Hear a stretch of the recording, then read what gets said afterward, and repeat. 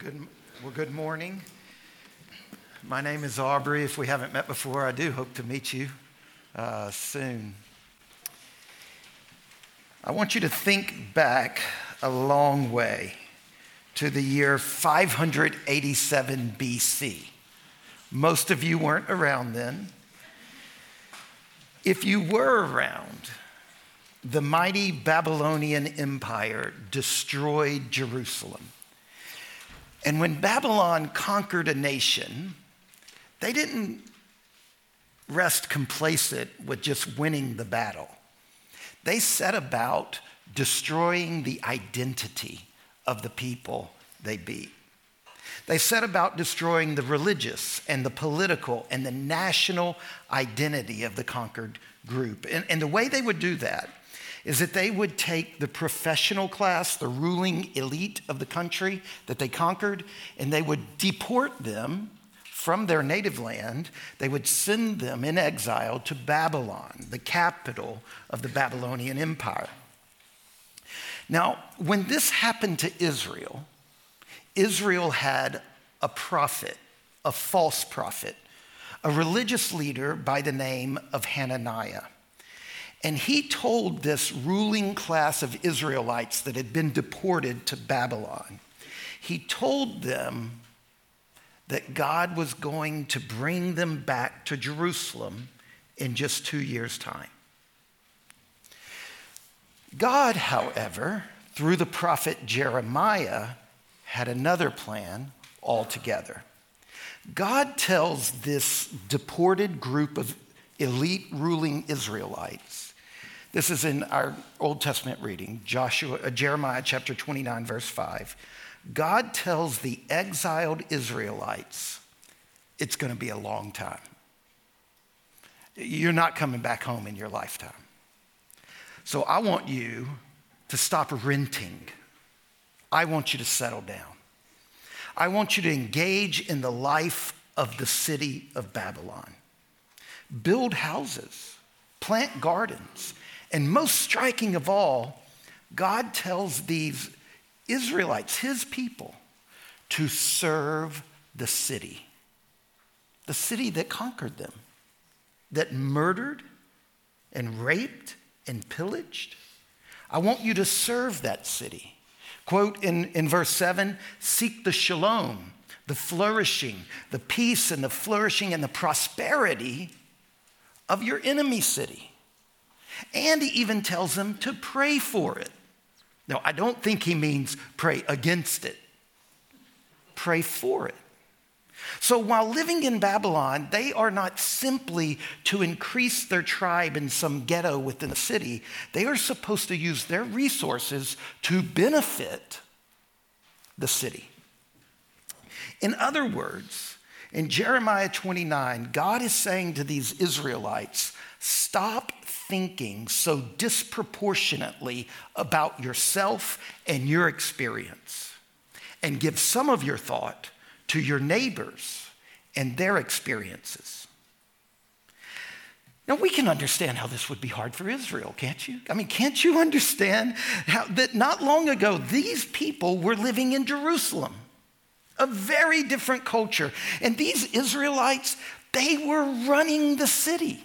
They were the ruling elite of Jerusalem. So they had recently dwelt in their own city, and they were the source and the stewards of their city's culture.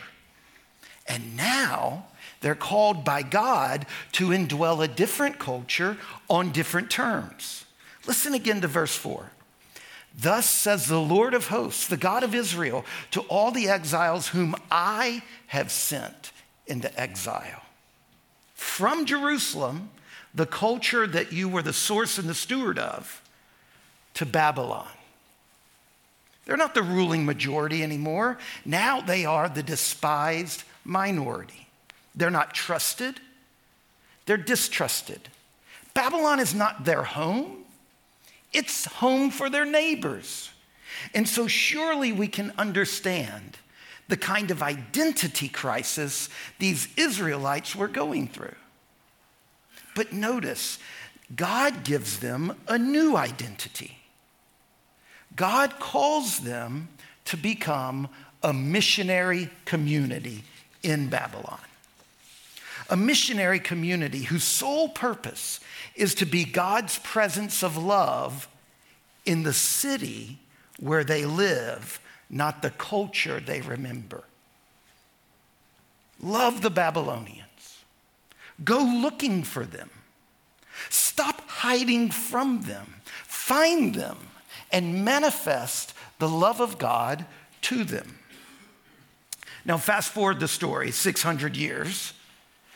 And this God who called Israel into exile in order to be a missionary community whose sole purpose is to manifest the love of God in its culture, God himself puts himself in exile, leaves his home, takes on flesh, and come and dwells among a people who reject him. And through his life, and through his death, and through his resurrection, he lived a missionary life. And he set us free. And he empowered us. And he said, now you do the same. You see, Jeremiah 29 is a picture of the church. It's a picture of the church called to be a missionary community whose very purpose is to manifest God's presence of love in the culture, not that it remembers, not that it longs for, but in the culture it actually lives in. And the church listened to God's voice. Boy, did the church do this. The church listened to God's voice in Jeremiah 29, and it followed God's word in Jesus Christ. And the church learned how to be a missionary community. And for century after century, in city after city, in culture after culture, the church did this. The church lived into its purpose to be the presence of love in the city, in the culture that it actually lived in. And the results were amazing. Let me tell a story that I've told before. It's a story of a friend of mine, Greg Thompson, the former pastor of Trinity Presbyterian Church in Charlottesville. It's a story he created that has helped me understand a little better what the successful work of God's missionary church looked like. The story goes like this. I need you to use your imagination, okay? I want you to imagine a woman. Let's say she lived somewhere between the 2nd century and the 16th century. So you got a pretty broad stretch of time. She lives generally in the region of the Mediterranean. Okay, so as far south as northern Africa, as far east as modern day Iraq, as far west as modern day Spain. I guess I should be reversing that for you to think. As far north as Scotland, okay? Just pick your favorite place in any of that region. Now, I want you to imagine that this woman, out of some terrible necessity, has to go on a journey. She has to make her way on a journey across the remoteness of that world. And so she leaves whatever shelter is hers. She wraps herself in some sort of cloth, and she steps out into the darkness and the wind. Now, can you see her? She steps onto her path, and she bends her long, lonely course toward whatever town or village or city holds her hopes. Now, this woman, in all likelihood, would have spent her days scanning the horizon for one thing. Do you know what that would be? She would spend her days looking on the horizon for a church. Sometimes these are huge cathedrals. Some of you have been to these in Europe. These massive stone structures full of light. Sometimes they were small parishes on some side street. Sometimes they were monasteries tucked behind walls. But no matter what kind of church it was, all of them shared something in common. And here's what it was.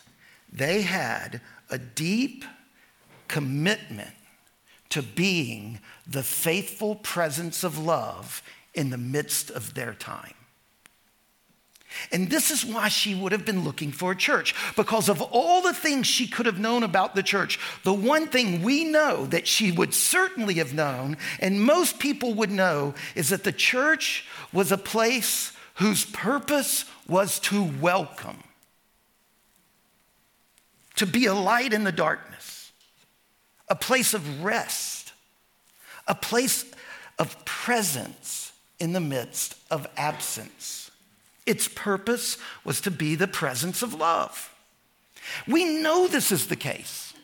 One of the reasons we know this is the case is because we found through archaeology and history all over the Mediterranean area, all over this region of the world, these churches had manuals. They had these written guides with rules for receiving guests. Not just an informal agreement. You joined these communities, your membership affirmation, you signed up for how to receive guests. Now, I'm going to read one to you, just a little bit of one. This comes from the Benedictine rule. It was written in the 6th century in Italy. So if you picked your woman in Italy in the 6th century, here you go. Quote, all guests who present themselves are to be welcomed as Christ. For he himself will say, I was a stranger and you welcomed me. And once a guest has been announced, the superior and the brothers or sisters are to meet with him with all the courtesy of love. The abbot shall pour water on the hands of the guests. And the abbot with the entire community shall wash their feet. Great care and concern are to be shown in receiving poor people and pilgrims, because in them more particularly Christ is received. Now, isn't that beautiful? The church saw that its role was to be the community that looked for and welcomed the stranger, the wanderer, the neighbor. So this woman that we're imagining, it's not just her, it's hundreds of thousands of other men and women and children, some who are hungry, have been driven by the absence of food. Some who are diseased are driven by the absence of aid. Some exploited are driven by the absence of justice. And some are sinners, and they're driven by the absence of grace. And they find in the church care, very personal care. It's really important for us to understand that part of church history is the way we've cared for men and women and children. The church has a rich history of offering the most careful attention to the most intimate needs that human beings have. In our lighted windows, they found the consolation of knowing they were not alone. In our open doors, they found the possibility that they could be welcomed. In our embrace, they found the return of dignity. In our kitchens, they found fullness and joy. Think about it. Warm bread, stew, the gladness of wine. Inside our walls, in our rooms, they found rest. And in our farewells, they found warmer clothes and heavier bags and the benedictions of God for their journey. That's what they found. Very personal, attentive care. But they also found something else. They also found public concern. And this is really important for us to understand, because when they came to churches, what they would find, churches or monasteries or parishes, they would find communities of men and women living in these churches who cared not just for the individual that showed up on their doorstep, but they cared for their cities. It's the church in history who began to invent and nurture systems of education. It's the church that invented universal education. It's the church who were the ones that worked with local officials to build new structures of economies so that it wasn't a peasant caste system anymore. It was the church that worked with local officials to rewrite the law. It was the church who were the ones who developed strategies for universal medical care. And they developed new forms of architecture and music that we still travel just to go see them and hear them. You see, the church didn't just provide for personal care, the church also offered public care. Now, isn't that beautiful? It's just so beautiful to see the church history, that it lived out Jeremiah 29. It followed in the footsteps of Jesus into every square inch. It's beautiful, but it's also painful. It's painful to see our history because it is painful that our neighbors are still wondering. So many men and women and teenagers and children in our city are still driven by absence. For some, it's the same old wondering. People in our world still feel great needs. Many millions of people still lack basic physical necessities. And many in our own city still live every day with the absence of justice and the absence of grace. This ancient pilgrimage for basic necessity continues to happen in our world today. But there's a new wandering in our world today. So many people in our world today, in our city today, suffer a different suffering. That they suffer the lack of meaning. We live in an age that is marked by deep ambivalence about the nature of reality, a deep confusion over identity, a deep anxiety. Can our government make it? Can our society continue? We no longer live in a time where the danger is simply dark paths and the threat of bandits. In our age, we are wandering through the uncharted abyss of meaninglessness, with incredible forces that are political and economic and technological threatening us. And when we see this, it is painful. It is painful to look and to see people wondering. There's a second reason that when I read Jeremiah 29 and I look forward through church history, it's not only beautiful, but it pains me. A second reason is that when people once wondered, they looked for the church, but they don't anymore. Our neighbors are not looking for the church. Scholarship on the state of Christianity in the contemporary West, whether it's from social scientists or theologians or historians, it basically all agrees. Christianity is in a precipitous decline. And this is not simply, don't listen to the false prophets. This is not a short thing. This is not about to be over. It is a settled fact that for a long time, we are in exile, way past our lifetimes. We are like the Israelites, in exile, in Babylon. This is not a short season. And this is why Jeremiah 29 is so important for us right now. And while that means a lot of things, one of the things it definitely means is that when our neighbors suffer and wonder, they are not going to look for the church. They do not think of the church as a place where they will find shelter. And this brings us to a third reason that the beauty of our history provokes pain. Because we, the church, are not doing a very good job of looking for our wandering neighbors. Think about it this way. The Benedictine rule that I just read to you, that comes from a chapter called The Porter. There was a whole chapter where you had to select somebody who uniquely embodied the vision of the community, whose entire responsibility was to sit at the gate and look for the neighbor and make sure the whole community gathered when the pilgrim came and greeted them as Christ. I don't think we do that now with as much skill and relevance as the church once did. And that's painful to see.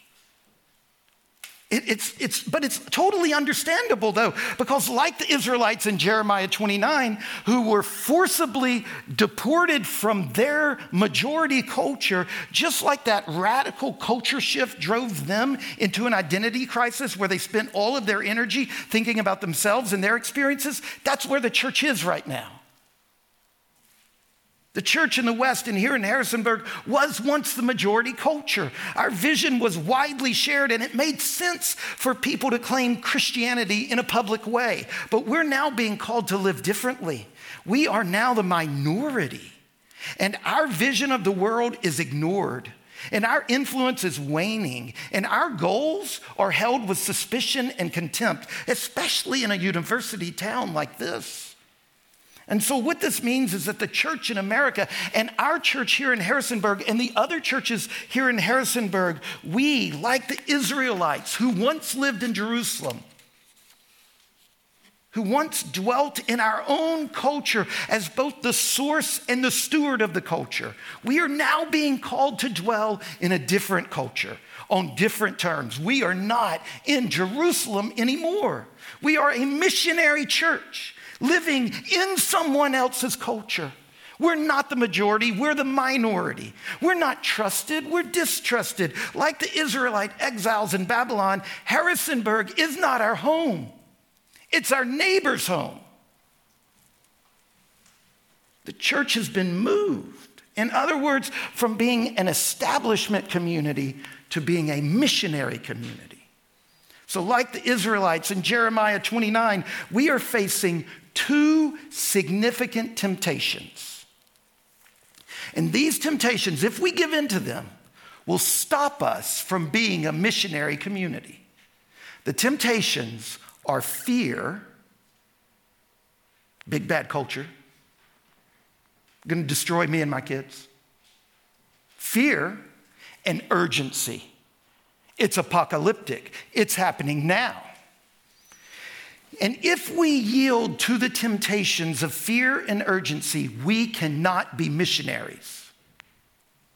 Instead of patiently loving the city and living in and with the city and laboring for the shalom of the city, we'll do something else. And typically that's something else. When churches give in to fear and urgency, instead of being missionary communities, typically they do one of three things: fortify, dominate, or accommodate. Here's what I mean. Fortify. Sometimes the church, when the culture's changed around it, when it wakes up in Babylon, sometimes out of fear and urgency, it withdraws from culture and finds safety by huddling together in protective silos.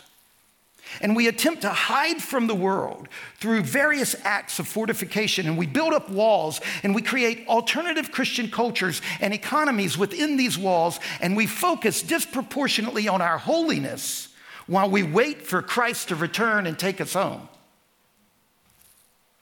Another way the church acts when it gives into fear and urgency is the attempt of domination, to use politics and power to regain control of culture. Let's take back our school system. Let's take back our government. Let's take back the media. Let's take back our neighborhoods, and let's do it quickly before any other more danger is done. A third mistake the church makes when it gives into fear and urgency is accommodation. We're so tired of the culture wars, this us versus them mentality. Why can't today be the day that we begin afresh by simply loving everybody? And so we embrace the culture and we're blending in and assimilating with a new morality that's untethered to the Christian truth. And we celebrate the enlightenment of the age while our neighbors slip into the dark. So this is why Jeremiah 29 is both beautiful and painful for us, because when we read it, we can see our situation today. Not only are our neighbors wandering, but they are not looking for us, and the church is not doing a good enough job in looking for them.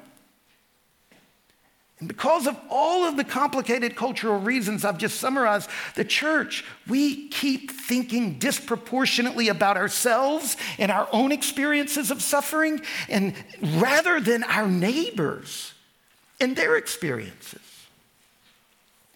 Thankfully, there's not only beauty and pain in this passage, there is also hope. God wasn't afraid. It was the exiles that were afraid. When we listen to Jeremiah 29 and our gospel, the end of Matthew chapter 28, the Great Commission, and our New Testament reading, 1 Corinthians 15, the longest sustained meditation on the resurrection in all the Bible, when we listen to all of these passages, there's hope. And here's why. Because God loves this world. God loved Babylon. God loves secular America. God loves Russia. God loves Ukraine. God loves this world. He loves our neighbors. God loves our city. And God has placed you here to love this city and to care for it. I have sent you in exile. I put you there. That's what God said. And God promises in Matthew 28, he promises to be with us. I absolutely believe that God promises to build his church and to grow his community and to bear witness to the kingdom of God in this world. So I don't have to be afraid. I struggle with it. At times I'm scared to death, but I don't have to be. I don't have to be afraid, even though I am so sad when I look at the wandering around me and in me. I can have hope because Christ is risen. So here we are, Church of the Incarnation, here at the beginning of 2023. And one of the things I want us to pray for this year and to grow more skilled at and committed to and focused on is being a missionary church. To find all the ways that we're fortifying, attempting domination, or accommodating. And instead, grow up into our history. Let's be a missionary church in this particular city. Let's stop dreaming of the one we left behind.